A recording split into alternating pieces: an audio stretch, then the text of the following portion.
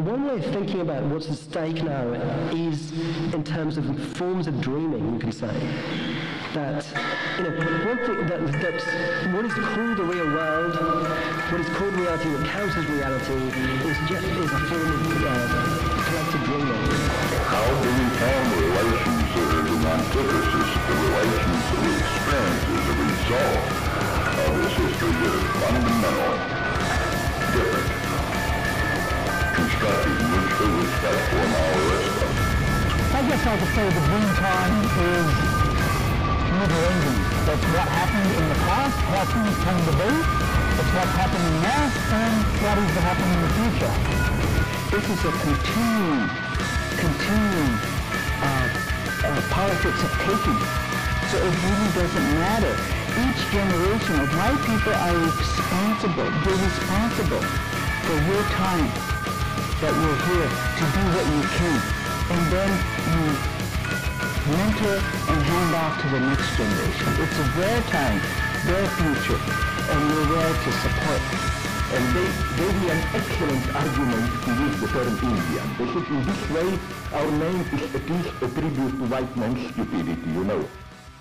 Hello, welcome to Alt-Jirarama. Welcome to Alt-Jirarama, my friends, my comrades. Are you ready to enter the dream world? Are you ready to enter the dream world? All right.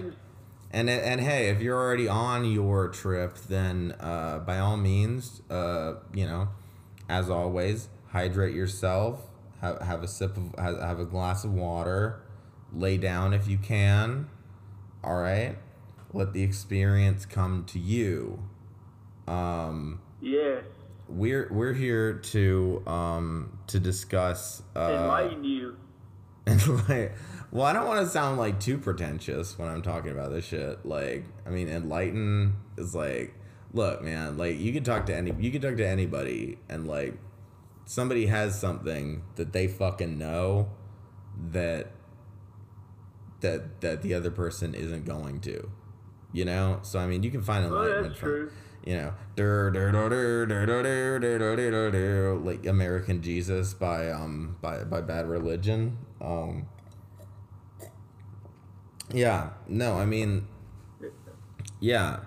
we were talking about recently, something I think is important to indigenous resistance, anti-colonialism, anarchism on a global scale, is the reactionary nature of anarcho-primitivism, right? Like that's something that we've been dealing with recently. That's something my cousin, who I also try to podcast with sometimes we've been dealing with this shit, and it plays, for one thing, like I let anarcho-primitivism go kind of under the radar when I started to get involved with indigenous resistance in general, right? When I started to get involved with that. Yeah. That real politic, but and I'll explain the reason for it. It is to a lot of colonized peoples, it's very easy to see that quote unquote civilizing force, that technological like pursuit of science within the Western canon as being a threat, as being an imperial force. Would you agree with that, Jamie? Yes. Yeah. Because technology has the tendency to kind of take over to the point where there's more skyscrapers and wires in the sky than there are trees. There's more buildings than there are places for animals to go and refuge. Yeah. The next thing you know, is complaining about bears being in their garbage or coming in the yard and shooting them for no reason. When in reality, they're just passing through. Yeah. No, we're all living here. On this land. We all got to share this land. More than me, more than any of us, Yeah.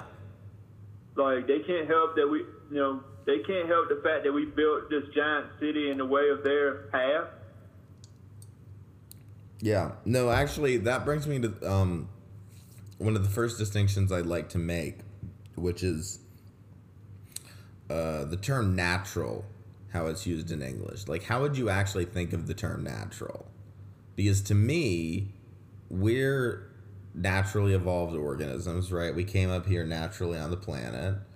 So by extension, wouldn't any use of tools that we have or anything we do, would that not also be natural? Yes. Like, the thing about nature or natural, right? Anything natural, is the fact that we need to have stuff that can decompose and go back to the earth. Exactly. If it can't go back to the earth, then it's not natural. Okay, well, I mean, that's an interesting line to draw. I actually had not personally thought of it that way, but that's a good way to categorize things, I think. Yeah, because look at human beings. We come from the earth, we go back to the earth. Supposedly, yeah, unless you're, right. you know. Yeah, you know what I mean? Ash to ash, dust to dust, you know what I mean? Yes. And tree, you know what I mean? I was raised Catholic. I know that for sure. Yeah, they literally put ashes on your fucking forehead. Yeah, not to bring religion in, but you know, you get what I'm saying. You know. Yeah. And like, if something can't rot and go back to the earth, then it's unnatural. Like metal may take a long time to rot, but it will rot. It will rust, and then next thing you know, it's dust. That's true. You know, and, you know, I believe, you know, in everything being able to go back to where it came from. Because if everything was in tune with nature, right, to where, okay, if our car breaks down, we can bury our car and it can turn into compost, right? Yeah. And you know, something else can come out of it. For the most part, yeah. Then it's not a threat to the environment. Whereas, okay, we got all these cars, but when, you know, next thing you know, we got, you know, we over there scrapping them and junking them, and next thing you know, so nowadays cars are made out of plastic, so they'll be floating in the ocean somewhere, and next thing you know, the fish are getting sick and dying, you know, because we're messing with unnatural things. Well, it's not like, I mean, the thing is, like, what's created as unnatural is largely up to a kind of social definition. So, like, when it comes to cars, even Tesla cars and shit like that, that you're right, that's not the thing that's going to, I mean, I'm tempted to quote George Carlin here and say, like, the earth is going to be fine. It's us that's fucked. You know? Like, there's going to be some plastic around. There's going to be some fucking, there's going to be a bunch of metals, a bunch of, you know, fiberglass, like shit like that. That's going to be left around. The earth can withstand that, as can life on the fucking planet, right? Like, shit will evolve. I mean, there's already microscopic organisms that can survive fucking anything. Forgive me for blanking on the name of these things, but they're basically like microscopic, like gummy bears. Do you know what I'm talking about, man? Those those little micros. Yeah. I don't know exactly what you're talking about, but I know you're talking about like streamophiles. Yeah, shit like that. Extreme weather. Or like, those like exoskeletons that you find on the beach, like those life forms that have been around longer than the dinosaurs and humanity put together, right? Yeah. Like, the Earth is going to be fine. The Earth is going to continue to exist as a planet. Well, the Earth, right, will be fine when we stop fucking it up. I mean, basically, that's just the main thing is that we want it to be fine for us. And also we want it to be fine, ideally, for a lot of the organisms that we've already, like, we have already been the cause of the extinction, of a lot of different species, basically. Like, we have already wiped... Like, I can tell you one species that I'm really concerned about right now is the red wolf. The red wolf, like their territory is, you know, and they're endangered right now, and no one seems to care. They make it sound, oh, they don't matter, but I'm like, well, you know, there's no respect for them because they're just like, oh, well, that's a wild animal, that's a beast.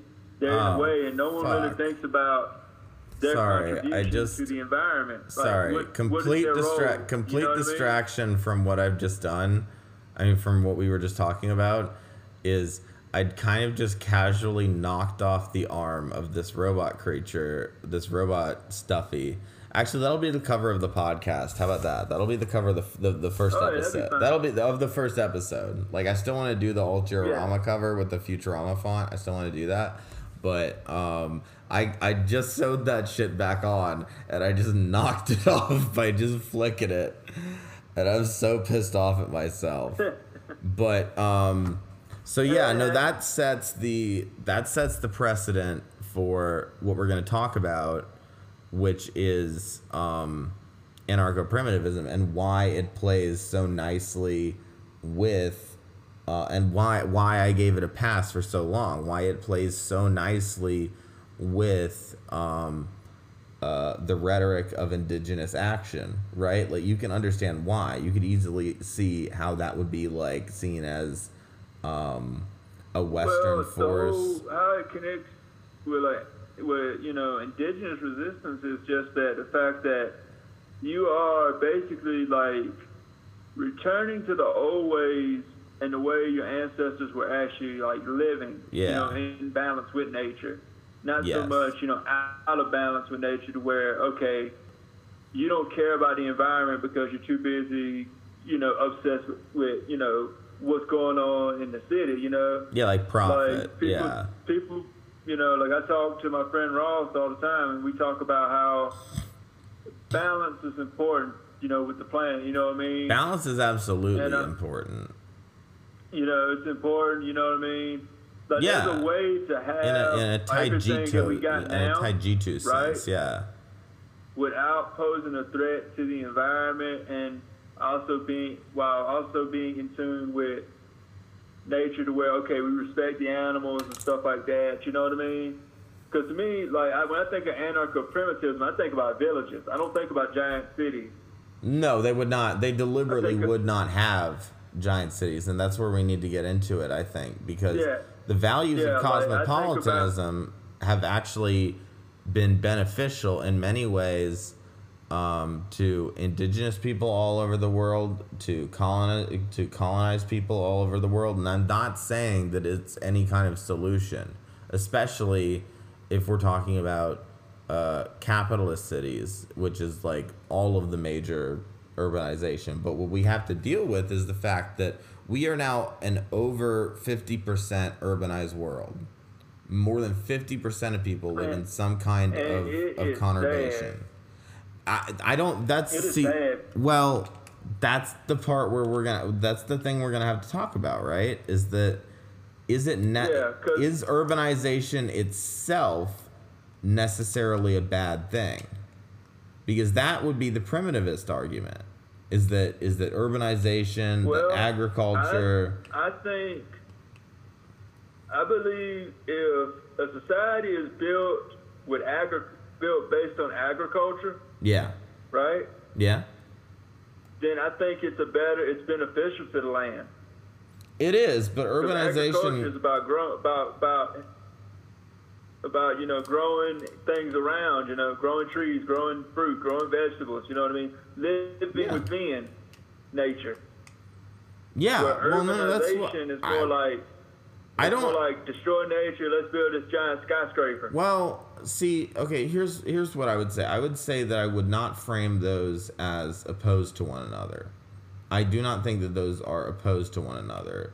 In fact, I think that, well, I mean, I know for at least what I've studied in anthropology, and I am a college dropout, so take my shit with a grain of salt. Yeah, you're fine. I'm a college dropout, you know. But I will say that what I've read from anthropologists, what I've studied from, sociology and technology classes, that the advent of agriculture came about kind of with the advent of civilization, in the sense of what we would call today urbanization. So it kind of like allowed people, and there were also like, I mean, as an anarchist, I could go on and deconstruct, and we might later in other episodes of the podcast, we might go on and deconstruct like how all of that shit, like, this is the primitive motivation for tearing down society, basically, is that that was the advent of hierarchy. That was the advent of division of labor, to the point where people were owned, people were enslaved, and the master-servant dichotomy became the ruling lens through which society could be seen. And that is a problem. Yeah. But yeah, there is a problem. Well, it also basically with sustained, that, if you look at the population growth of when that started happening, if you look at now, there were some health, there were, interestingly enough, there were as far as I'm aware, there were some health there were some adverse health effects of a diet that suddenly switched from a hunter-gatherer society to one in which grain was simply affordable and marketable. And so, I mean, there was actually there was a growth in population, but there was a drop in longevity. There was a drop in human lifespan. So it did not sustain us for long enough.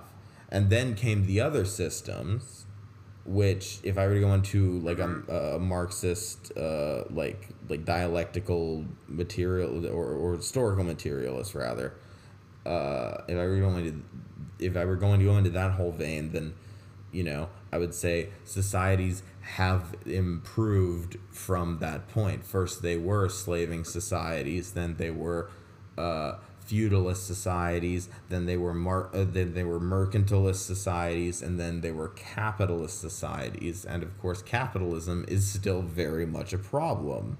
So ideally, there is a way forward after that, right? Yeah. I think the thing, to me, I think since you put it that way about different societies, urbanization is not bad if it's done in balance with the environment. Exactly. You know what I mean? Like, capitalist society doesn't care about the environment. It's all built based on wealth. Yeah. It's all about profit. It's all about wealth. You know what I mean? That's the driver for any kind of. Whereas these other societies, because look at the Aztec, look at all of these ancient societies. Like, there was a picture on Facebook, and I saw these different pictures of different societies, different cities, right, that existed, right, and they were beautiful, right, and on Turtle Island, you know, as we call the United States, right, North America, yeah, and it does kind of look like a turtle on a map. I'm not gonna lie. Yeah, it does. That's why I kind of want to. That's why I kind of want to bring that meme, the turtle party, out with Dana Carvey doing the turtle bit. I'm down. I'm ready for that turtle party. Are you not turtly enough for the Turtle Club? Like, that's. Oh yeah. Please, everyone listening, join our Turtle Club. Are you turtly enough? Like an Uncle Sam poster. Like, are you turtly enough for the Turtle Club? Because that's what we need to be allegiant to. Is the land, the environment that sustains us. Because we don't own that shit. If anything, it owns us, right? Yeah, because when we die, right, our children take on the land.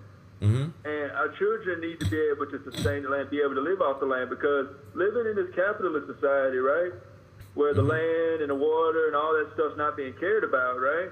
Yeah. It is destroying the land and making it uninhabitable. It's making the water undrinkable. And next thing you know what I mean, you'll start seeing water prices go up, and water will be more expensive than gold, actually. You know what I mean? Certain Basically, things yeah. Be hard to get because, you know, you'll be over here paying $10 for a tomato because of the fact that, okay, You need can't water get to it at a grow produce it. store because that produce store's food is contaminated. You know? Yeah. And, you know, to me, the land is very important. It's what sustains us. And capitalism, you know, is not going to help sustain the land. No, it's never gonna not. help it. It's You know, infinite growth you for know the what I mean? sake of growth Capitalism itself. Is like capitalism is all about money and resource extraction. Yes. And they don't care how they do it. They don't care how they do it as long as they get it. They don't care who it affects. You know what I mean? And I can say this because I've been reading this book called Ecocide of the Mind. Mm-hmm. And they were Who's talking that about by how the way? these big I'd factories- like to cite the the author if you remember the author of it. Okay, the author of the book. Yeah. It's by Donald A. Grind Donald and A. Bruce Grind. E. Johansson. Yeah. Okay. Well, Yeah, cool. it's a good book.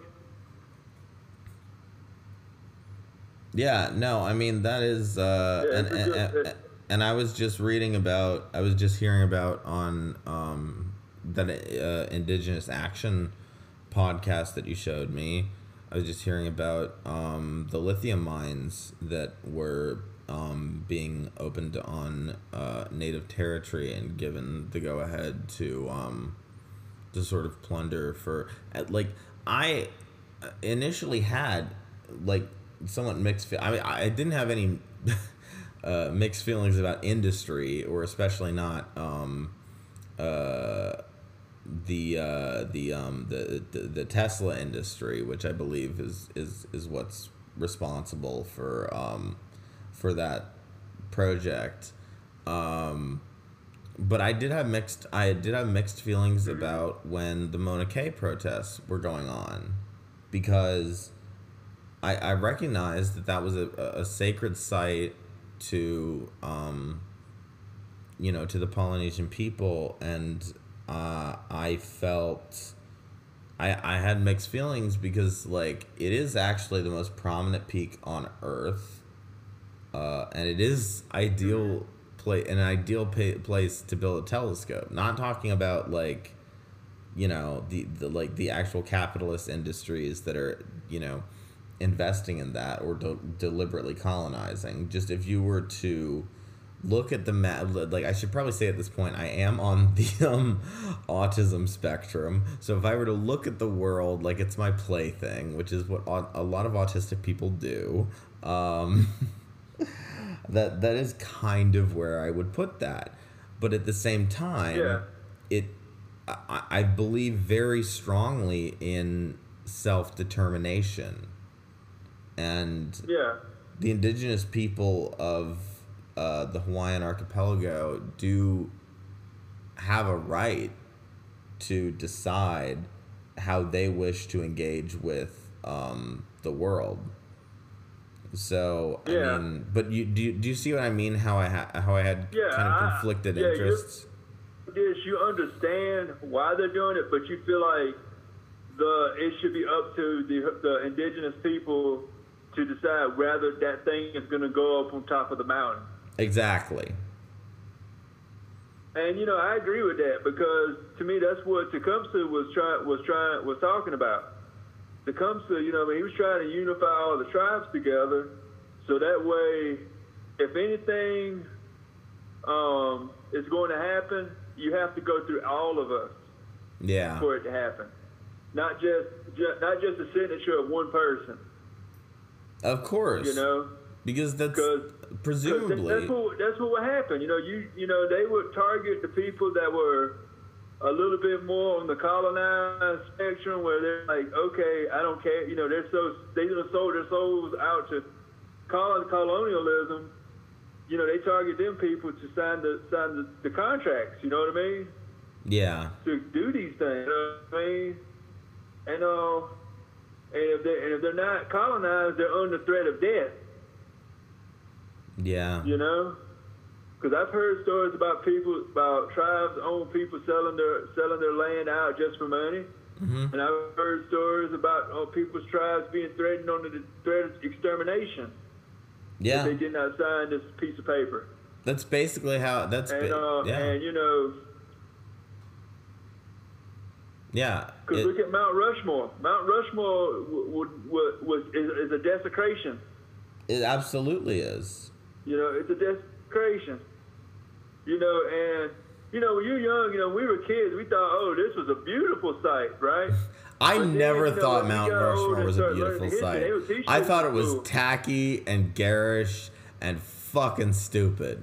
First of all, why were those four guys out of all the presidents? Why were those the four guys that you were like, yup, those are the ones that should be on the mountain?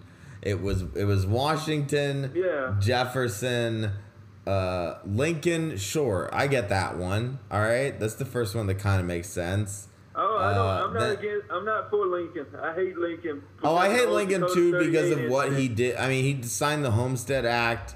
Him and all of his favorite generals were an active part of the brutal colonization of the West. So Lincoln declared I don't want to get into the whole what should have happened at the point of the Civil War. All I know is that there was revolutionary potential there, and it was squandered. And Lincoln is responsible for actually mass death. He declared war on you could argue that's the start of American imperialism. I won't, because that's going to get me in a lot of trouble. But I understand. Fuck Lincoln. He's responsible for a lot of people's deaths and a lot of the loss of indigenous land. When I was a kid, I was learning history. I learned about Lincoln and all. I thought, Lincoln was a great guy. He freed the slaves. Everything was good. Yeah. And then when I found out the whole Dakota 38 situation, I was like, fuck Lincoln. Yeah, fuck Lincoln. And also, he only freed the slaves. The irony is that he freed the slaves. He declared the Emancipation Proclamation of the slave states, which had already seceded from the Union. So he wasn't even technically in control of those states.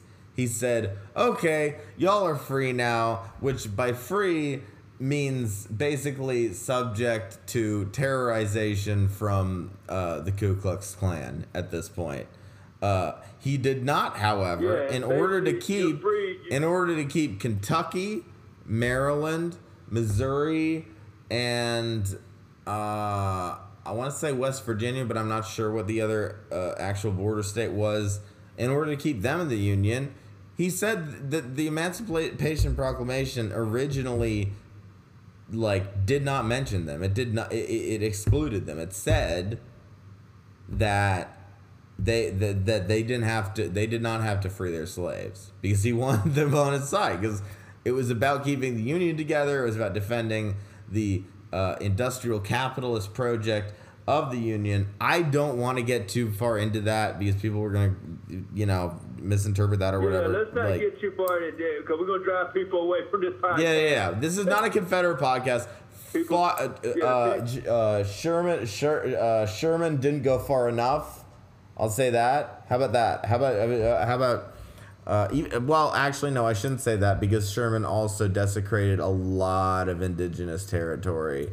So, we're obviously anti-Confederate. Anyone living today should be anti-Confederate. It was an it was an imperial slave state that seeked a golden circle around all of the plantations of the Americas. It was I shouldn't have to go into it, but yes, I'm anti-Confederate in case anybody was actually fucking wondering that. Just because I'm shit talking Lincoln, just because I'm shit talking like one white guy who liberals are supposed to worship doesn't mean that I side with the fucking Confederacy.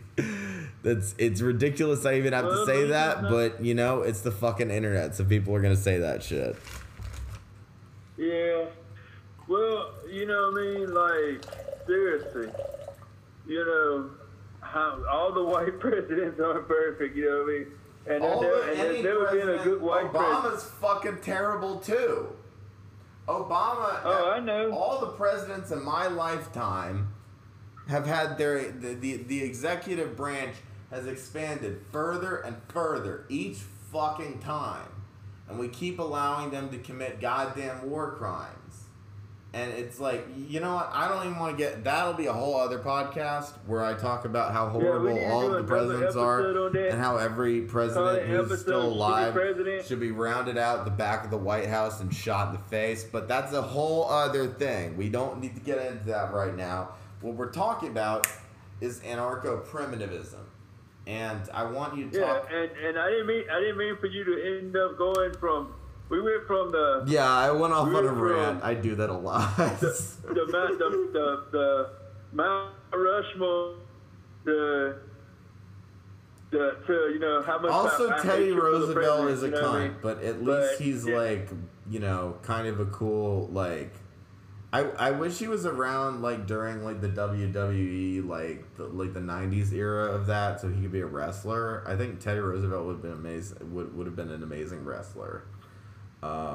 Also, you know, the whole trust busting thing, that's important, but he was also still an imperialist, colonialist bastard. So you know, as far as presidents go, which is a lot like saying as far as serial killers go, yeah, Teddy's kind of cool. Actually, yeah, you know what? I'll say Teddy's probably the best dude on Mount Rushmore.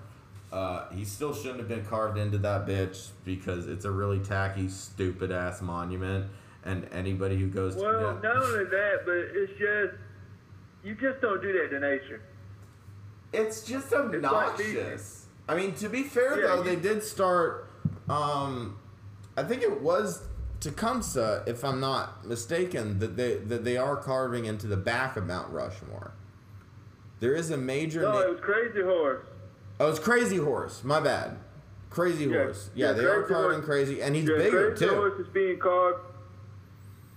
Crazy Horse is being carved a mountain, and but still, you know what I mean? Like, it's too late. You know, why? Like, anyway, why do it anyway? Like, that's my thing. You know what I mean? Like, for Crazy Horse, I would say that's a response to the colonialism of carving a bunch of like white leaders into like the front of the mountain, but I mean, because you can't like really undo that. Well, or maybe you could. I don't know. If anybody wants to go vandalize Mount Rushmore, that's cool with me. I've officially condoned that action. My thing is, it's just, to me, not supposed to have a human face is carved into them. Because to me, that's desecration. You know what I mean? You know what I mean? But like, I guess to an extent, actually, I think you're right. I think I do agree with you because ultimately, the way that the American id, so to speak, has manifested is rugged individualism. So the idea of celebrating like specific guys who did like, you know, it celebrates like the great man theory of history, which is directly opposed to like kind of how I view it, which is like historical materialism and Marxian thought and all that. That like I don't need to get into that right now. We can talk about that another time. I do want to center us back to at least the intended subject of this podcast, which is anarcho-primitivism, and some of the brushes that we've had with that recently. For example, you were an admin, correct, of an Indigenous resistance page on Facebook, right? Uh-huh. Yeah. Yeah, I was. I got fired from that because the guy was a racist piece of shit. Can you go into that a little more? Like, I know he was a racist piece of shit because you sent me the would messages. gladly go into that a little bit more. Okay, cool. But what happened was, okay, he made this guy, I became friends with, he was on the Indigenous Resistance page and all, and I was talking about Native metal and all that stuff, right? Yeah. And we were vibing and we were getting along great, and then he makes me admin because he's, right? Mm-hmm. And when they started posting shit, right, he would get mad at me over the stupidest thing. He'd be like, we not supposed to be sharing other people's posts on our page. But I'm like, every other page does it.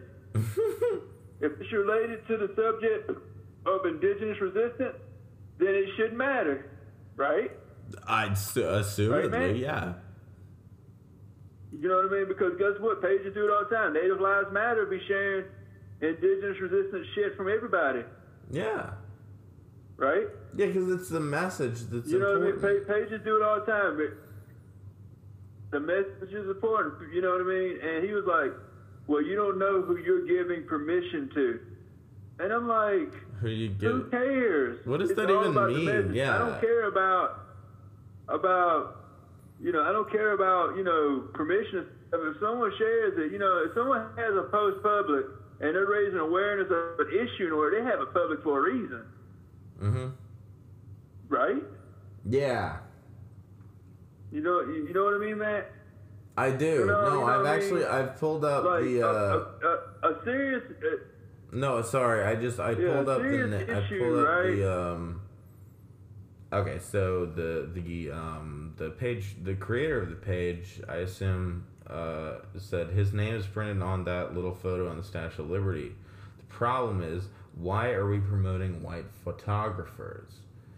And then you said, so are we going to get in trouble for sharing a post a million other people and native pages have probably shared? And he said, in trouble? No. Discredited for jocking Whitey? Maybe. And then you said, white photographers, I don't really care who the photographer is. Native, black, white, if they are on our side, it shouldn't matter.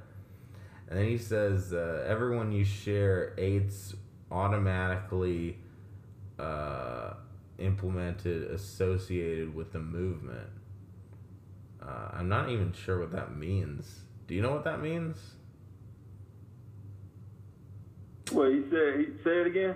Everyone you share aids automatically implemented, associated with the movement. What does that mean? So basically, he's saying that. So basically, he's trying to say that I'm like saying that these people are associated with the movement or associated with some other movement, maybe. Okay. Like, I didn't get what he meant by that. It was kind of difficult for me, but I was just kind of like, who cares, because Yeah. I'm like, if a person's all for our struggle, Yeah. then, all for our struggle and trying to help us, we shouldn't care about skin color. Yeah. We shouldn't No, care about exactly. who it is, And you know what I mean? Yeah, and you said the message in the pictures, and he said, you don't get it. It says his name on the photo. You posted a white man's name on indigenous resistance, which, first of all, like, I don't know about this guy's name, and again, I don't want to name him right now because I don't. His name was Matthew something. Yeah, Judd. He was something Matthew Judd, right? Matthew is a Hebrew. And he turned out, I think it was Matthew. Did I send you the pic of it? I mean, look, he has every right to change his name, but yeah, Yeah, Matthew is a Hebrew name. Your name is Jamie Silver, right? Can I say that on the podcast? Yeah. Okay, Jamie and Silver, both of which are European words. Okay, that does not downplay your act of resistance at all, in my opinion. But that is, technically, as he would call it, a quote-unquote white man's name. I mean, right? That's not... Yeah. And we're speaking a white man's language the to guy, each I other. guess and I guess he lives in some delusional world where, okay, everybody has indigenous names, and that we're supposed to be calling everybody running water, chopping wood. And I would respect that. You know what I mean? Like, I it's would respect the 2021. shit out of that. Absolutely. Like, if any indigenous person in resistance to colonialism does in the same way, like Muhammad Ali, right? Like, yeah. It's so okay. So after that, like, if you have an indigenous name, good, but not very few people do. yeah, very Like, few people do. I know but people, I mean, you can people over here in change. the You Southwest, can. they got Spanish last names. Well, of course. I mean, yeah, no, like so much of Latin America, there's a huge indigenous population in Latin America, and a lot of them do, of course, have, Spanish last names, first names, like, and again, I'm all in favor of people changing their names, and I'm an anarchist, so, like, fuck the white bourgeois state in terms of, like, whether or not you can legally change your name or whatever. If you want to go by something that you feel is truer Yeah. to your roots, then I'm all for that. So I'm not. I just want to put that out there. What I'm saying is, the guy lived in this kind of delusional world where he thinks everybody has a native name, which they don't. No, Not they everybody, don't. there are several indigenous people with Spanish or French last name. Or English, yeah, exactly. You know what I mean? My last name is Silver. Silver is Jewish. Silver is Jewish Jewish. last I name, fucking but I'm not dude. Jewish. I have. Don't get me started on the Silvers. I had a fucking. I had a sort of botched wedding type thing. I should not get into this. But yeah. No, that family actually you had. get what I'm saying yeah. here. And the guy, the guy accused me of, for posting a white dude when the guy, in reality, wasn't even white. That's The true. guy That was is the native. final. And he didn't even research it. I was gonna save that as like as like a blow at the end, but yeah, no, the dude turned out not to even be white. He just had the name Stephen Judd, who I guess I probably should. I think it's probably positive that I mentioned Stephen Judd, that I credit that's him him, for the that's him. photograph, Now because we got I thought the photograph was good. I thought that it was and actually maybe that's what we should put as the main photo for the episode. I'm not sure yet. Yeah. Well, I'm just saying, you know what I mean? Because to me, I'm like, when I'm gonna tell you how I found out it was a native person was because my friend Natalie, who's Chickasaw, right? Yeah. And she looked, she's my complexion and your complexion, real light skin, look like she could be white passing, right? Mm-hmm. And I showed her why I got fired, and she said, "Wait a minute, I think I know who this photographer is." So she reverse researched that photo She reverse on image Google searched and it, found the photographer, and it was a native photographer. And that just made me realize, wait a minute, this dude got rid of me just because he didn't like me. Probably. You know what I mean? Like, I can't imagine, Because- like, enclosing yourself so deeply in... For one thing, I mean, there's the obvious irony, and, like, I know it's a cheap kind of irony to point out because, like, it's the same way that people say to me as a leftist, like, oh, you hate capitalism so much, but you're using a phone. But it's even more so... I think it's a little bit more legitimate of a criticism towards anarcho-primitivists that they are using the technology that they claim is like the biggest problem in society, right? Yeah, like, to me, like, that's what kind of gets me aggravated about anarcho-primitists, is because anarcho-primitists are trying to promote primitivism, but yet they're using technology, And to me, Yeah. I feel like they need to understand that none of us will ever truly be able to go completely back to. You can't do that, and most of us wouldn't want to. Am I wrong? Yeah, Like, would you I would really want want to. to? Like, I'm No. not. Like, I mean, I'm not saying that. Like, I hate capitalism. It shouldn't be under that system, right? But like, would you truly want to just go back to hunter-gatherer tribes and just like, you know, going out and trying to, you know, throw enough spears at a mammoth in order to eat that night? Like, would you No. really want to go to that? No, because here's my thought. Anarcho-primitivism needs some type of revising, right? Yeah. In a way that it should be kind of like, okay, living in balance with nature, not so much hunter-gatherers. You can have your technology, because guess what? All what tools and ways of hunting evolves. Everything has to evolve. And There's it's an all easy way to natural do too. something. It's all natural. We did it. Yeah. We as human beings, we did that shit. We made this shit. Yeah. You know? And it's there's no reason to avoid it simply because of some principle. And actually, like, a lot of anarcho-primitivists that I've been in contact with have said things like have said that the advent of agriculture itself is where the problem started. So they are directly saying that hunter-gatherer society was better, which isn't even what, like, there's plenty of indigenous societies like the Inca, like the Cherokee, like the Mississippian, who did progress to a form of agriculture, you know?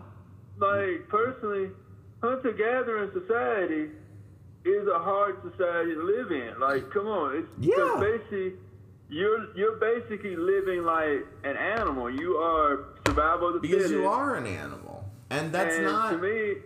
Yeah. And to me, like, I like when the colonists came over here and they saw some of our flourishing societies, right? Mm-hmm. They were fine. Yeah, they were doing fine on their own. They were doing fine. Everything was in tune with the environment to some extent. Yeah. There was no contamination. There was none of that going on. You know what I mean? And when Yeah. it did happen, we fixed it. Like, we built roads better than the white man has ever built. Basically, yeah, because it was built for the purpose of, you know, of that tribe, of that particular civilization. And yeah, and another thing is we knew how to grow plants right. that's there was true. an order of where we planted plants where we didn't need such thing as pesticides. Yeah. We didn't need it because we knew how to plant shit. And I believe that's what we need to go back to, is that living in balance. You know what I mean? Like, we need everything to be eco-friendly to where, okay, we can still drive here, drive there, but it's not affecting the air, it's not affecting, you know, the planet to the point where, you know, it's more cheaper to buy a horse. You know, Yeah. it probably is. You know what I mean? I'm not for American culture. I think that it's a big problem. I think that you're not really any more free just because you can get stuck in traffic jams on your own. I'm for massive public like rapid public transportation between cities. So that to me is the positive of urbanization, is that people can live in these sort of hives, right? Where I don't know. What do you think? Well, to me, I kind of understand you about, because to me, cars are one of the most dangerous things on the planet. Yeah. Right? You Cars know what I are, mean? yeah. Like, more people died in cars than they did in horses. Yes, exactly. If you think about it, you know what I mean? Yeah. How many people died on a horse? You know what I mean? Not many. No, unless not they were that shot off many the horse. people, unless you fall off the horse and then maybe You get know, unless you trampled got by another trampled by the horse. Yeah. You know, and you know, me and my neighbor were talking about it. I said, "Daggone, sometimes he was talking about the state of the world, right?" And I said, "You know, you make me wish I had a horse because you know, horses are cool. Like me, I like horses. You know what I mean? And to me, I'd rather ride a horse because to me, a horse is a part of nature. And when you have a horse, you form a bond with it in a way, right? That's true. Yeah, no, my sister used to ride horses, and you know what I actually mean? You a got lot of wild horses, family you got were, like, horse horses girls.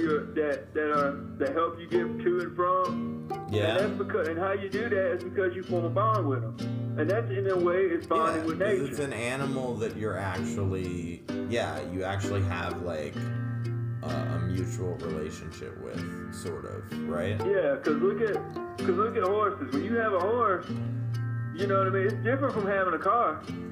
Mm-hmm. You know what I mean. A horse, you take care of it. You take care of it, it'll last forever. It'll last till it passes away. And when it passes away, you're gonna miss the horse. Yeah.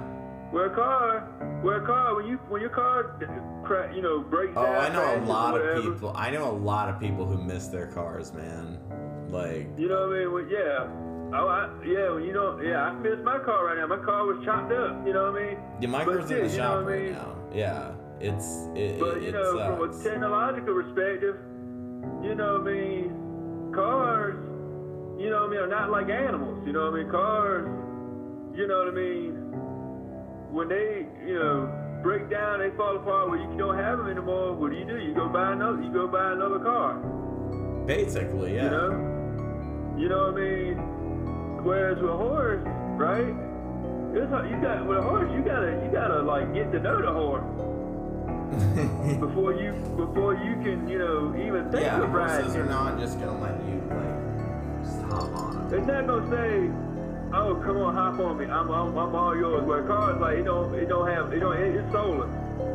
You know, when you get in the car, you turn the car on. You know what I mean? You know how to drive it. Right? Basically, yeah. You know what I mean? Well, you know, I mean, customize the car. Yeah. You know what I mean? Yeah, I do. But with horses, absolutely. you know what I mean? So that's why sometimes I feel like, okay, maybe sometimes I wish we had horses again. I don't know. Because to me, well, I think horses should be an option, right? Like, I think there should be, like, in the same way there's a bike lane, right? Like, there should be a horse lane. People should be. Oh, I will say one thing that I remember being, like, when I was taking a technology and society class, with a world that has growing urbanization, and that's unstoppable at this point. That's not, like, we can debate the finer points of that. I do think there is a way for urbanization to function as a sort of human hive for social purposes, but like, one of the main problems apparently of New York back before cars were a thing, like at the late 19th century, was that the city stank so highly of horse shit that people could barely even go out for a walk or to clean the goddamn thing. let me tell you, I'd rather smell horse shit, because at least horse shit's natural, man. I guess, but in an agrarian society, horse shit would be great. If you're traveling, okay, I'll say this much, okay? I think if you are living off out in the countryside, right? Then you should be allowed to have a horse. You should be allowed to, like, ride a horse places, right? If you were in fucking, like, Bushwick in New York, no, sorry, I don't care how much of a pretentious hipster you are, you can't just have a horse and just, like, ride it. And that includes the police, by the way, because most of the horses in New York are fucking, like, police horses, which is fucking ridiculous. Like, think a lot of the reason why the city stake a horse was because of the overcrowding. Because a lot of people have horses. That's true. Yeah, That's everybody had horses, so you know, New York City was a big city. You know still what I mean? is. And you got all these people crammed in there with all the horses. Of course, it's gonna smell like shit. You know? Yeah. Right? No, I mean that makes sense. I'm not saying you're You know wrong. what I mean? Because to me, I look at New York City. It's one of the most cramped places I've ever seen. Oh, it is. Well, New York City. That's the thing. Is New York City already smells like shit anyway? So like, let's not add more horses to that right now. I'm not saying they shouldn't be allowed. I'm saying let's not add more right now. That wouldn't be the best And idea. the other option, and if they don't have horses, they're gonna have dog sleds. They're gonna have dog sled. What are they gonna do with dog sleds? You're just gonna have dog sleds riding down 6th Avenue or whatever. Like what? No. I'm sorry. I'm gonna call it quits on that. In Alaska, you can have dog sleds. In New York, no. There's no reason for you to have a fucking dog sled. I'm sorry. I had to put that in there. I'm picturing the idea. And look, man, like if I ever if I end up moving to New York City with my cousin or whatever, I like the idea of having a dog sled. I don't think I could properly care for a dog sled, but I do like the idea of just going around Brooklyn in a dog sled. That is really fucking funny to me. Yeah, you'll see people. You won't see a horse. You'll see a donkey pulling the damn wagon. A dog. Actually, I would like to ride a donkey. I want to ride a donkey around Brooklyn. I would like to ride I would just like to be on a donkey and have that my main form of transportation. I would tie him up to like a bike rack, you know, at like wherever everybody else has bikes, and there's just a donkey just there. And the donkey would be named Eddie Murphy. Yeah, but you know, Eddie, yeah, I would call him Eddie. Like Eddie Murphy? Yeah, I would call him Eddie Murphy after the donkey and Shrek. After Eddie Murphy? Yes. That was a good movie. But you know, we're getting off subject here. But we are. I can go back to actually. Sorry, what is the alternative? What's the alternative? Man, that's what I've been trying. We're asking.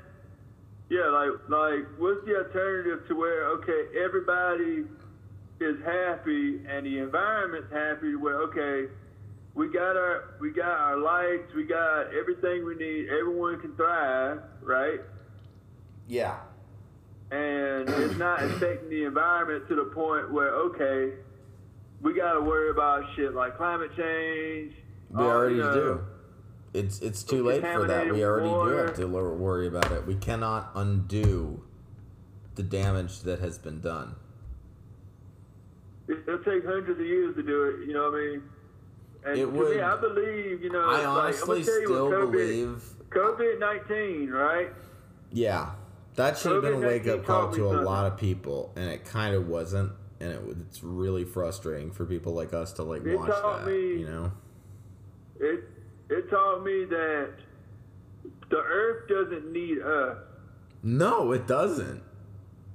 And we need the earth. Yeah. You know, because when we were still. Well, we need a place to live. What was that place in Europe where the water came uncontaminated because no one was out there? Yeah. Like it got clear. Like to me, hearing stuff like that, right? Well, I've even seen shit around town, man. How small we are as people. I've seen wildlife coming back out and actually feeling way more comfortable than I have seen it in the past. Like squirrels will just be on the sidewalk. You would never have seen that before in like downtown in a major metropolitan city. You would never have seen that before. Also, I gotta say, because I live in Raleigh, I kind of love the fact that like the kudzu has grown over most of the street signs. And I don't know who used to be responsible for caring for that, but like I kind of love that it's just like, hey man, welcome to Raleigh.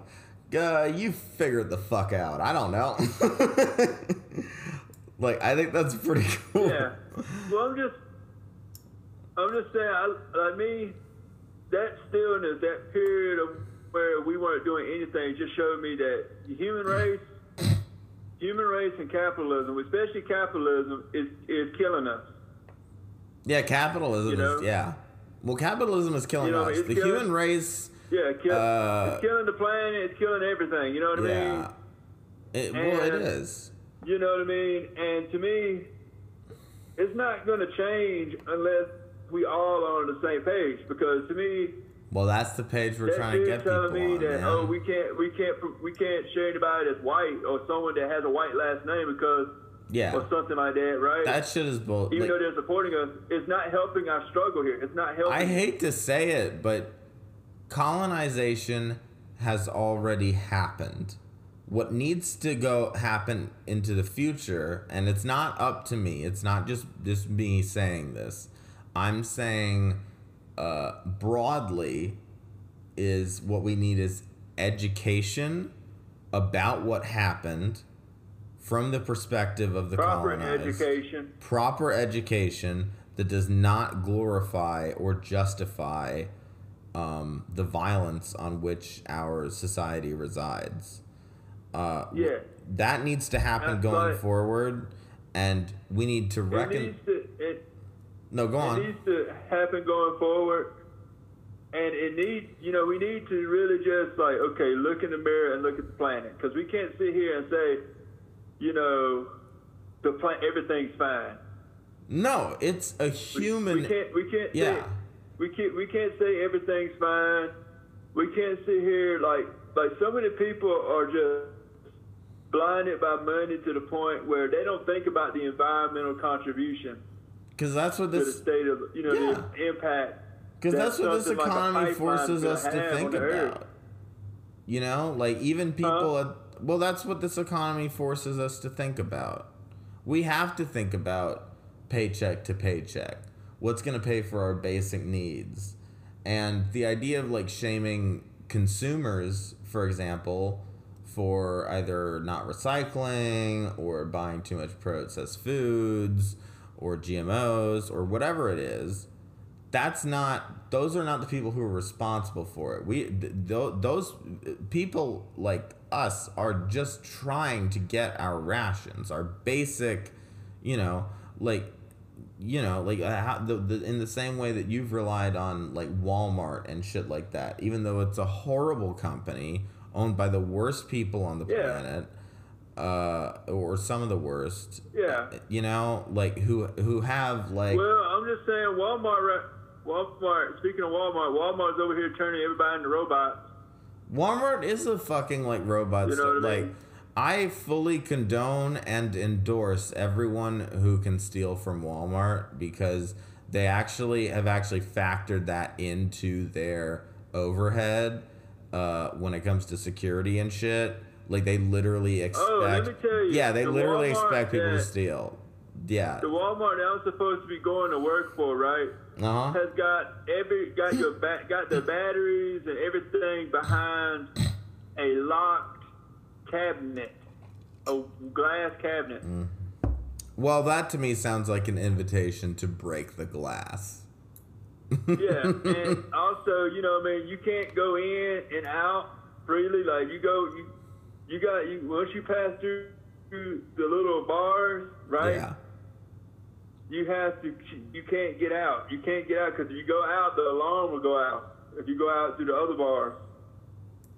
Yeah, I mean, look, no, I know. So, I mean, that's stupid. It's like they're trapping you in there to buy shit. They basically are. That's basically the goal of a place like that. You know what I mean? They're trapping you in there to buy shit. You know what I mean? And then And no offense, you know what I mean, to the people, to the store manager, but I had one store manager try to justify a supervisor being a bully to me, saying that, well, that's his job. If you're going to, so of course he's got to do that. I'm like, his job it takes 1 minute to stack a box. Yeah, so the manager's job is to be a shit cunt to people, basically. Yeah, and to me, I'm like, no, that's not. I'm just saying, I have worked at this other Walmart, right? Because she said, well, this Walmart that you're going to work at now is not a piece of cake. The other Walmart was a piece of cake. Well, I'm like, why is the other Walmart a piece of cake and your Walmart not a piece of cake? I don't. But ain't y'all both the same? Ideally, they're supposed to like do things like uniformly, but like you can't just like carve. I mean, that gets into a whole like.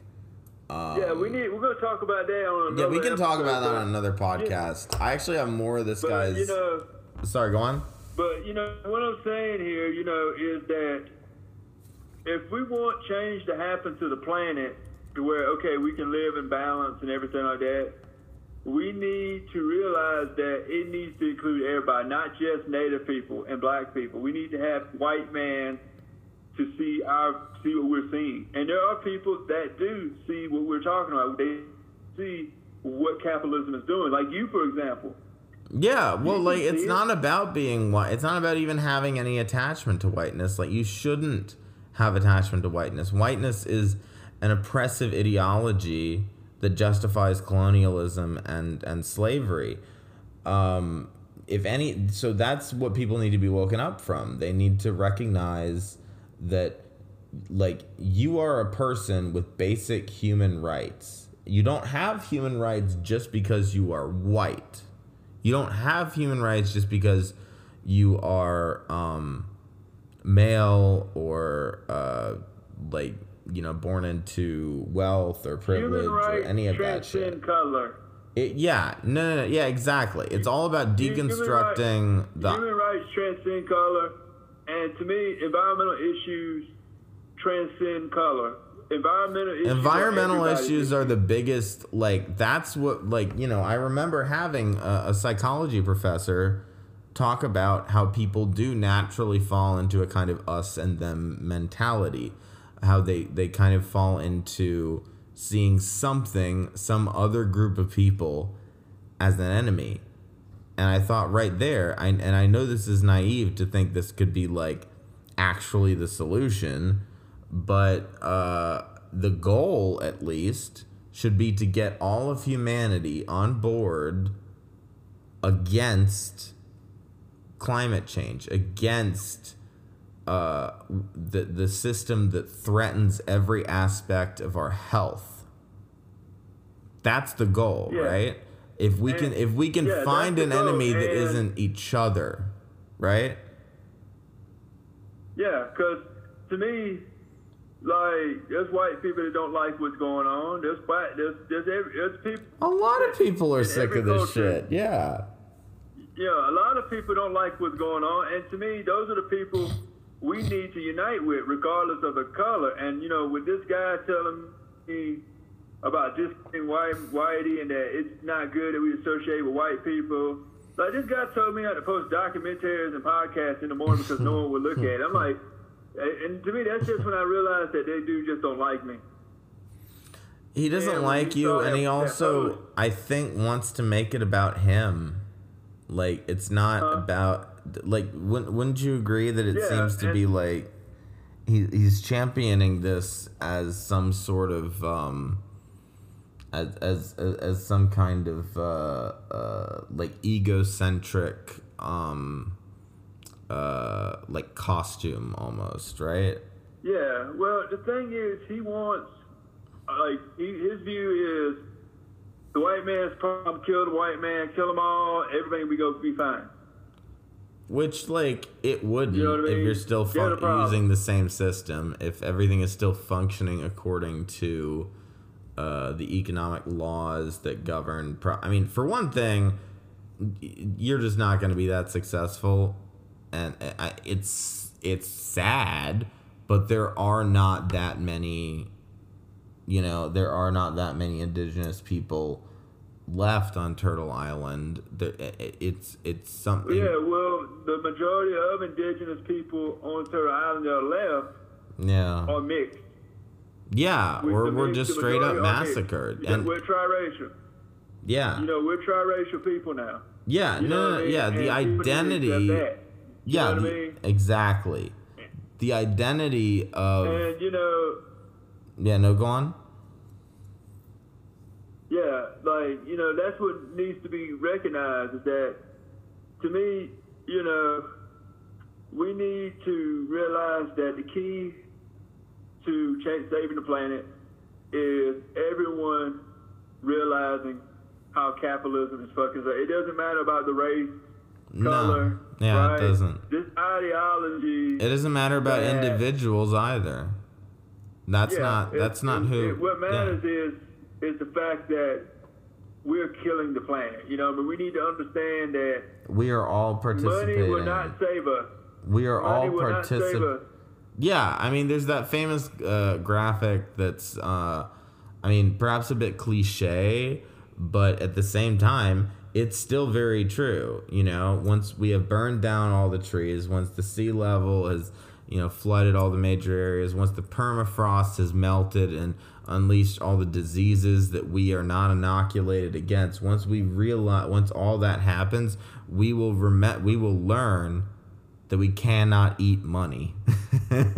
We cannot eat money. Yeah. We cannot drink And to oil. me- These are all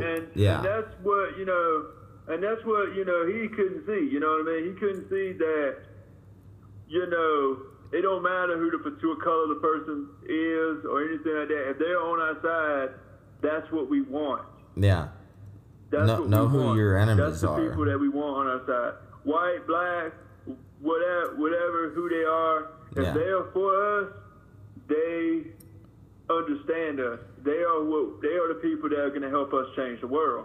Because you can't change the world without everybody being on board. You can't change the world. You can't make people realize how fucked up the world is if there's a bunch of people that are not going to listen, or you know, are you excluding people's thoughts, other people from the movement here? You know what I mean? Just, you know. Yeah, You know what like I mean? who would you rather have on your side? Would you rather collaborate with indigenous cops or like white people like Willem von Sprecken, who sacrificed his life to liberate people from an ice camp? I mean, I would rather deal with the guy that literally gave his life to help people. exactly. That's what this Because is to me- about. Because to me, he went above and beyond for what he thought was right. And Yeah. to me, that's what we need. We need indigenous, black, white, yellow, whatever the hell you are, people to unify in order for change to happen. It's not going to happen sitting here saying, "Oh, they're a white man, they the enemy. Fuck them." You know, they're not. That's not the mentality we need. Yeah, like whiteness is the enemy, sure. The ideology that has oppressed people is the enemy. But our individuals who are simply victims of the society they live in, you know, people can be taught, people can learn from others' experiences. Yeah, A conversation needs to happen. Look at me. Look at my people. Yeah. My people are coming all shades. Yeah. You know why we come in all shades? Because we absorbed the lost colony. Yeah, no, I was with We absorbed the lost colony. The lost Lost colony didn't colony. die. Yeah. We took them in. They became indigenized. And that's because when they were dying, right? Yeah. They realized that they cannot hate us. No, because yeah. They can't hate us because guess what? We're helping them. Yeah, Your God cannot help them.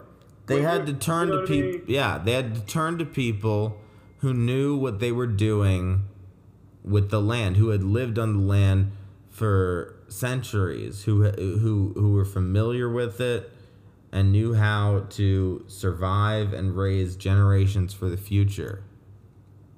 And that's like the runaway spirit. Like we adopted orphans. We had mercy on children, little children, right? Mm-hmm. If there was a war going on, we didn't kill the kids. We took them with us. Yeah. You know, runaway slaves. They came with us. You know, they came with us. They came and lived in our village. Mm-hmm. They married into the community. They became Halawasaponi or whatever, right? Yeah. That's how come we got wavy hair. You know why that happened was because when it comes to survival, racism doesn't exist. It doesn't help. Yeah, it definitely doesn't help. How would racism help you in survival? Yeah, exactly. Racism will not help you survive.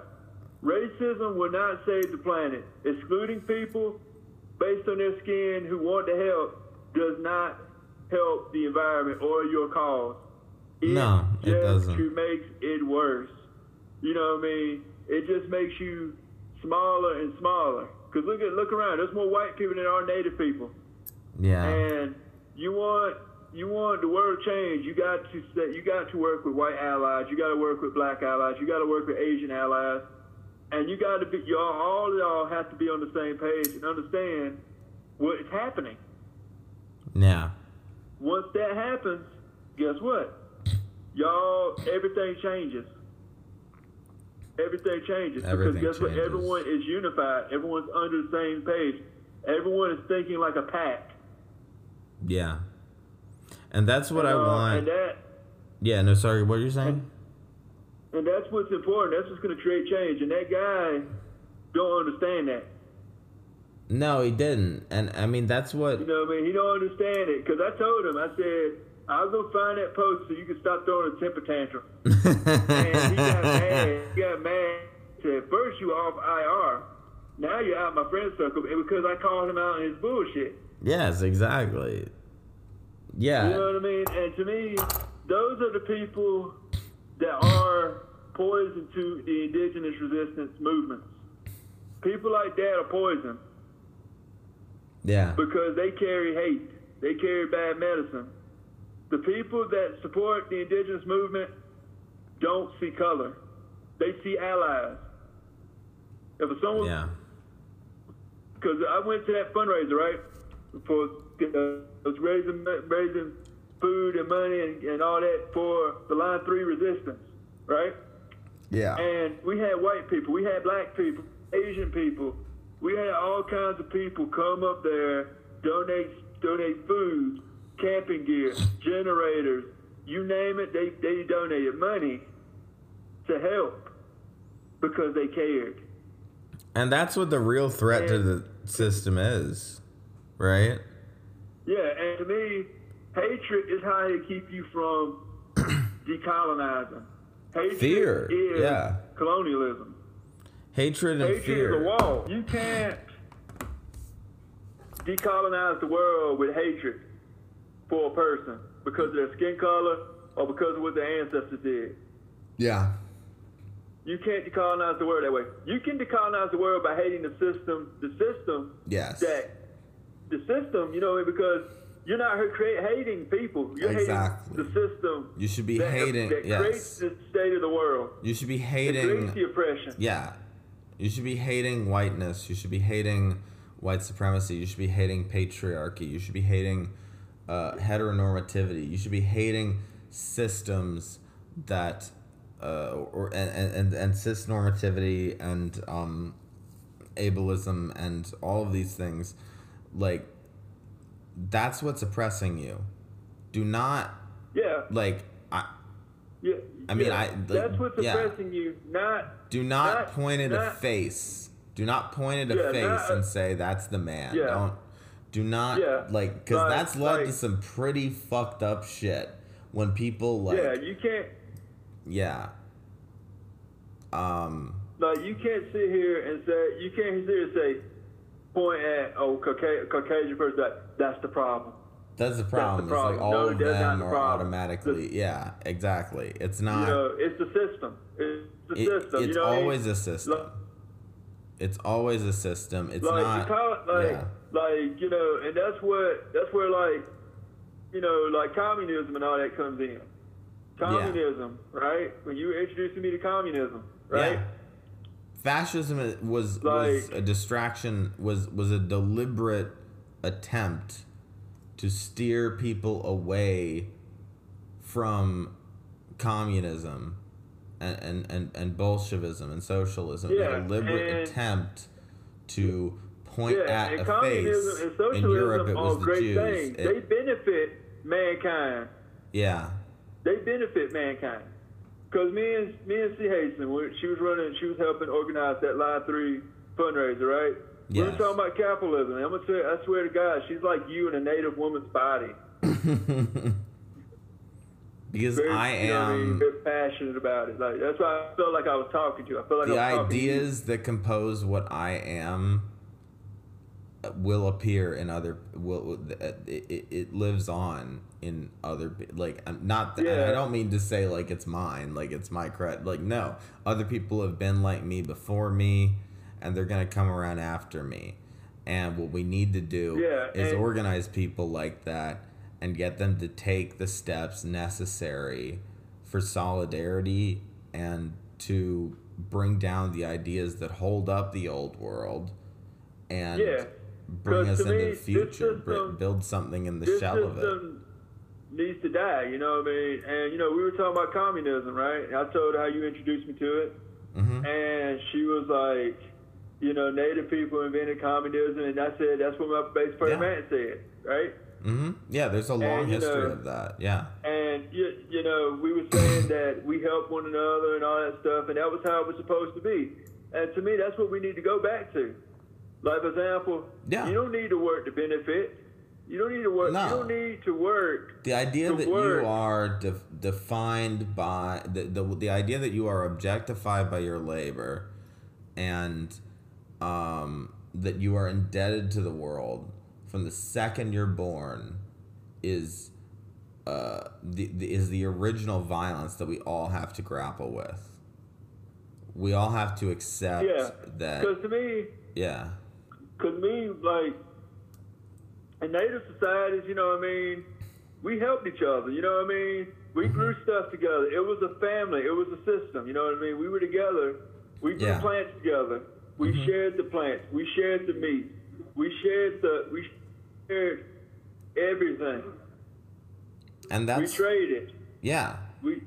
And to me, that's the society we need to go back to. Not the society on who's the richest.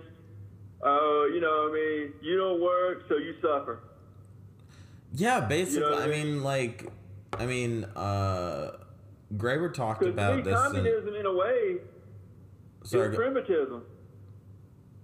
What did you? I'm sorry. What did you just say? I missed it. I said communism is somewhat like primitivism because you're helping one another. I would not say that because we're kind of talking about the ways in which primitivism is a downfall, right? Like okay. Yeah, because examples of primitivism would be the Fallist movement of Southern Africa. Are you familiar with that? No. Okay, no, so but it sounds like something I wouldn't want to get involved with. No, you wouldn't. It is a reactionary movement.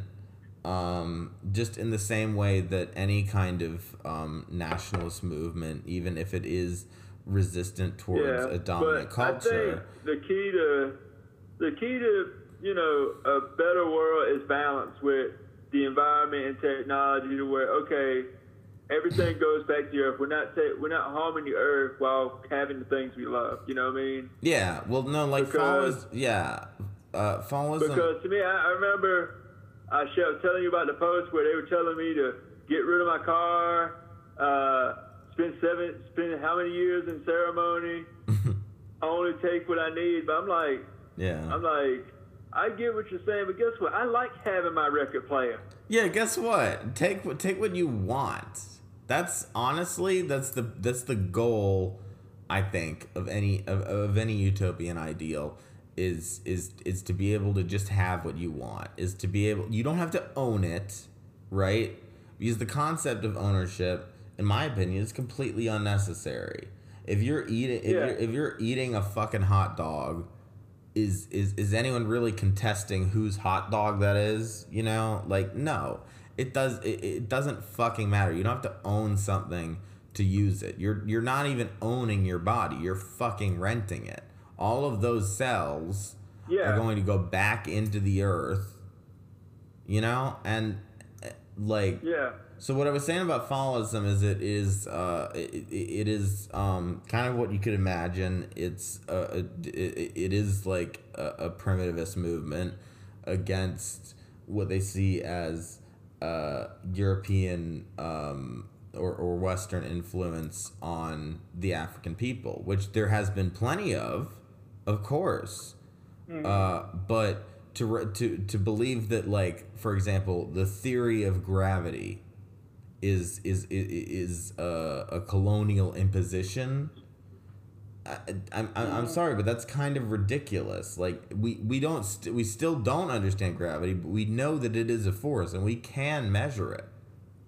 Like, the rejection of science in the face of colonial scrutiny, that's not necessarily helpful. Like, and that's not to say that science itself has not been science in the Western canon, at least, has not been a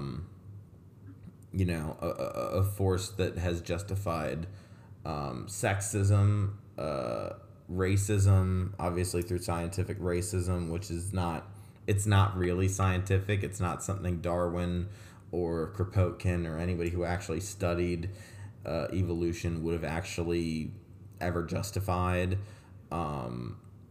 But I mean, the idea that, like, any scientific progress itself, simply because it had its hang-ups in the culture of its day, is not helpful. I think that science today does deserve to have a global voice and a global consensus, right? Like, it is something that we can discover together.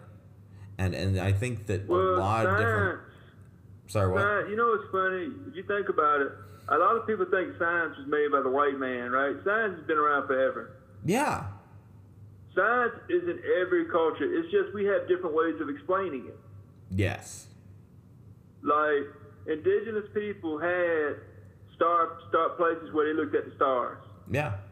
In many ways, the Mayans were ahead of Europeans in their prediction, their shockingly accurate predictions of star cycles. That's why so many people freaked out about 2012, because that was the end of the Mayan calendar, right?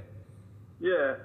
And to me, I'm like, wow, I thought y'all believed in Jesus, not the Mayans. Yeah. Well, when people need an end of days thing to obsess about, like, that comes every once in a while. Like, it's gonna be like Y2K, then it's 2012. Let me tell you, when the moon turned red, everybody thought Jesus was coming. And I remember making a post. I made a post, right, and I said, the second coming isn't happening. Yeah, well, no, here's what you should do, dude, is, like, can I play Jesus? Can I just, like, dress up like Jesus and show up? And you'll be like, yeah, no, the second coming is happening. He's right here. He's my friend. He's my friend Matt. He's Jesus now. Yeah, and you'll be passing out the conquest of bread. Yes, I'll be passing out the conquest of bread. It's like, yeah, no, you should have read this guy. Yeah, he was another prophet. I don't know why y'all got so sidetracked with this whole rapture thing, but no, I come in peace. I'm actually a pretty chill dude. Y'all want some weed? I got at least like a quarter on me. So, if you want to smoke with Jesus, then yeah, cool. Yeah. Or you'll come up and you'll be like, I have the cure to all your problems, and it'll show the conquest of bread by Kropotkin. Yeah, it will be the conquest of bread. And like a gallon of cheap gin. Yeah, exactly. Yeah. Like, these are my new gospels. These are the new gospels. These are gospel, like, My yeah. children. This is how you heal the economy. Mm-hmm. Well, no, I don't know And I don't know how to build an economy, but I do. Well, this is how you heal the world. This is how you help build better relations or something like This that. is my contribution. I can say that much. Yeah. Yeah, you'll be I don't like- want to you'll be actually. like that. Yeah. I don't want to actually And then convince. Sorry, go on. I said you'll be like this. You'll be like, is Kropotkin God? Yes. Kropotkin is sort of God. I would say Can't he's you see how old close. he looks? Look at that beard. Yeah, he does have a godlike beard. He does look a lot like God. I'm not gonna That's deny that. you'll be like, look at him. Look at that beard. You know why when he wrote that book? When that beard was at its whitest. and He's not God. He's Santa Claus. that's Actually, that's what He's my Santa. God brought to bring you people. Yeah. The conquest of bread. the conquest Share of the bread, yes. my children. Like I shared the feast. Like we Yeah. shared the fish. Yeah, This I is mean, my body, my children. well, shit. Now I sound like a fucking cult leader. I'm not actually. I'm not actually trying to convince people I'm Jesus. I'm kind of just doing a bit. But if you do, No, next the time joke people is- are expecting the, I would be totally willing to play Jesus. They didn't let me play Jesus at Catholic school when they did the sacraments or whatever it's called. They do like a little play or some shit. But no, this is what Alt-Giorama is about. Because unless you have something else major to say, I'm ready to wrap up the pod, the first I episode don't of the have pod. nothing to say, but our diorama is about opening people's minds to alternate thoughts, alternate thinking, Yeah. and looks at the world. You know what I mean? Alter- Whether it's yeah. spiritual, political, different views on the world. Me and Matt, to be honest with you, on this first episode, we didn't have a script, so We're just you know what I shooting the mean, shit. ignore the fuck ups. Yeah. But at the same time, it's a fun. We hope this conversation that we had has been entertaining. You know what I mean? I'm a Hey, if newcomer you've to listened Dog this Band long, Orchestra. then go ahead and subscribe on Apple or Spotify or wherever you get your podcasts, because we're just going to Yeah. shoot out an RSS feed and see Subscribe, what happens. Subscribe and enjoy listening to us talk and ramble on about whatever. You know what I mean? Yeah. We're good company. Whatever the We're good subject. company. Yeah, You'll we'll try enjoy to. it. Well, You'll yeah. laugh. We might piss you off sometimes. You'll but, laugh, you'll cry, you'll come, You'll cry. whatever happens. It's like a soap opera. Yeah. It's like a soap opera in podcast form. Mm. And we as anarchists here, you know what I mean. We want people to open their minds, you know what I mean. And we are not we are just two people having a conversation, and we're letting you listen to our conversation. That's basically what this show is. And Yeah. we hope that our discussions open your mind to new thoughts and ideas to where, hey, those two guys are on to something, right, man? Yeah, right. I mean, like, can I say what Alt-Giorama means to me is it means a future. It means paving a way forward. So that's kind of why I wanted to touch on anarcho-primitivism and other forms of, reactionary rhetoric that can sneak themselves into, liberatory ideas. Like that, like it's a way future. We can, way future. That's not how I can. That's not. I'm not even talking right. I'm fucking drunk. The future is so I'm going to be. That's the other future is- forewarning is I'm going to be drunk on a lot of this. But no, The listen. future is solar punk. The future is solar punk. The future is, botanical architecture. It's integrated humanity with the nature that we come from. It is the recognition of the cycle of life and death and the absence of time itself. It's the spiral that we are all going down or up. It doesn't have to be down. It doesn't always have to be a downward spiral. I mean, it starts as a downward spiral because you realize that everything that's been told to you in an objective sense is a lie. But what can we do going forward? What can we build out of this? Yeah, because so many people fall into that downward spiral to the point where there's hopelessness. Not realizing that we all have power. We all have power together. We all have power to change the world, but we can't do that. We can't do it alone. We can't do it alone. We cannot do it alone. We have to believe in each other. If there's anything you believe in, together, believe in each other. Yes. If there's anything we believe in, we got to learn to see without color and look at each other as one, the human race.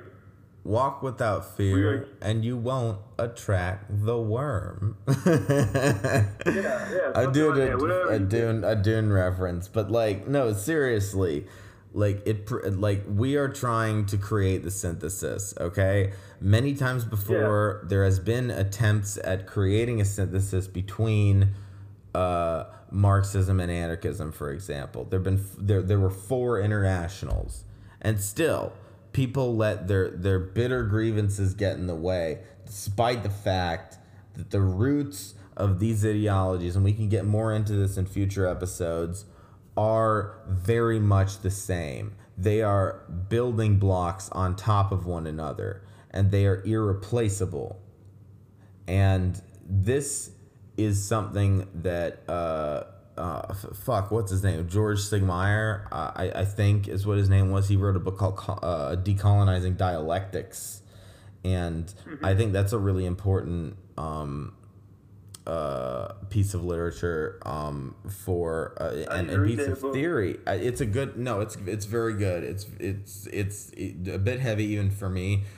I shouldn't say even for me. That makes me sound like a pretentious dickhead, which I am, but you'll find that on your own time. No, I genuinely believe that there is a synthesis. We want to plant seeds. Yeah, we're just planting seeds, man. As Bill Hicks said, just planting seeds, just running around planting seeds, which is a nice way of saying that I like to come on things. Our listeners. Yeah, no, I mean, like, language is both a bridge and a barrier. Language is the closest thing in existence to what you could call magic, in my opinion, because it allows us to share. I'm getting way too basic with this, okay? Y'all already know how language works. Y'all already know how, y'all know the message. We're just repeating it over and over again to put it in your head. Y'all know the tools that you have at your disposal, and we can use them to reshape. I'm going to go ahead and quote a recent, relatively recent, Enter Shikari song, which I know a lot of people like to make fun of that band, but you know what? Fuck it. They made the best album of 2020, called Nothing Is True and Everything Is Possible.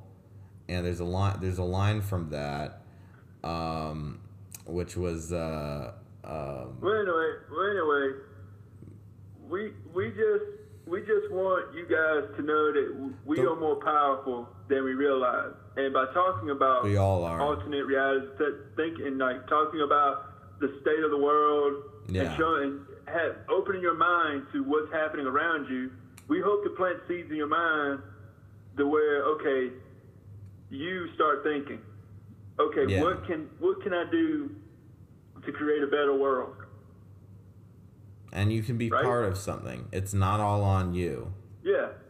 It's okay. Not all on you. You can form a group. You can form a group of friends together and take on, and organize people together. Because guess what? A small group of friends. Divided we fall. United we win. Yeah. I remembered it, by the way.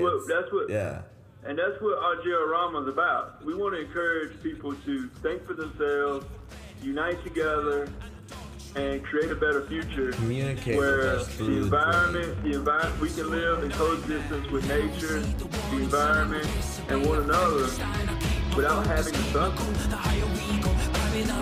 Yeah, exactly. You know, and that's what they describe our church.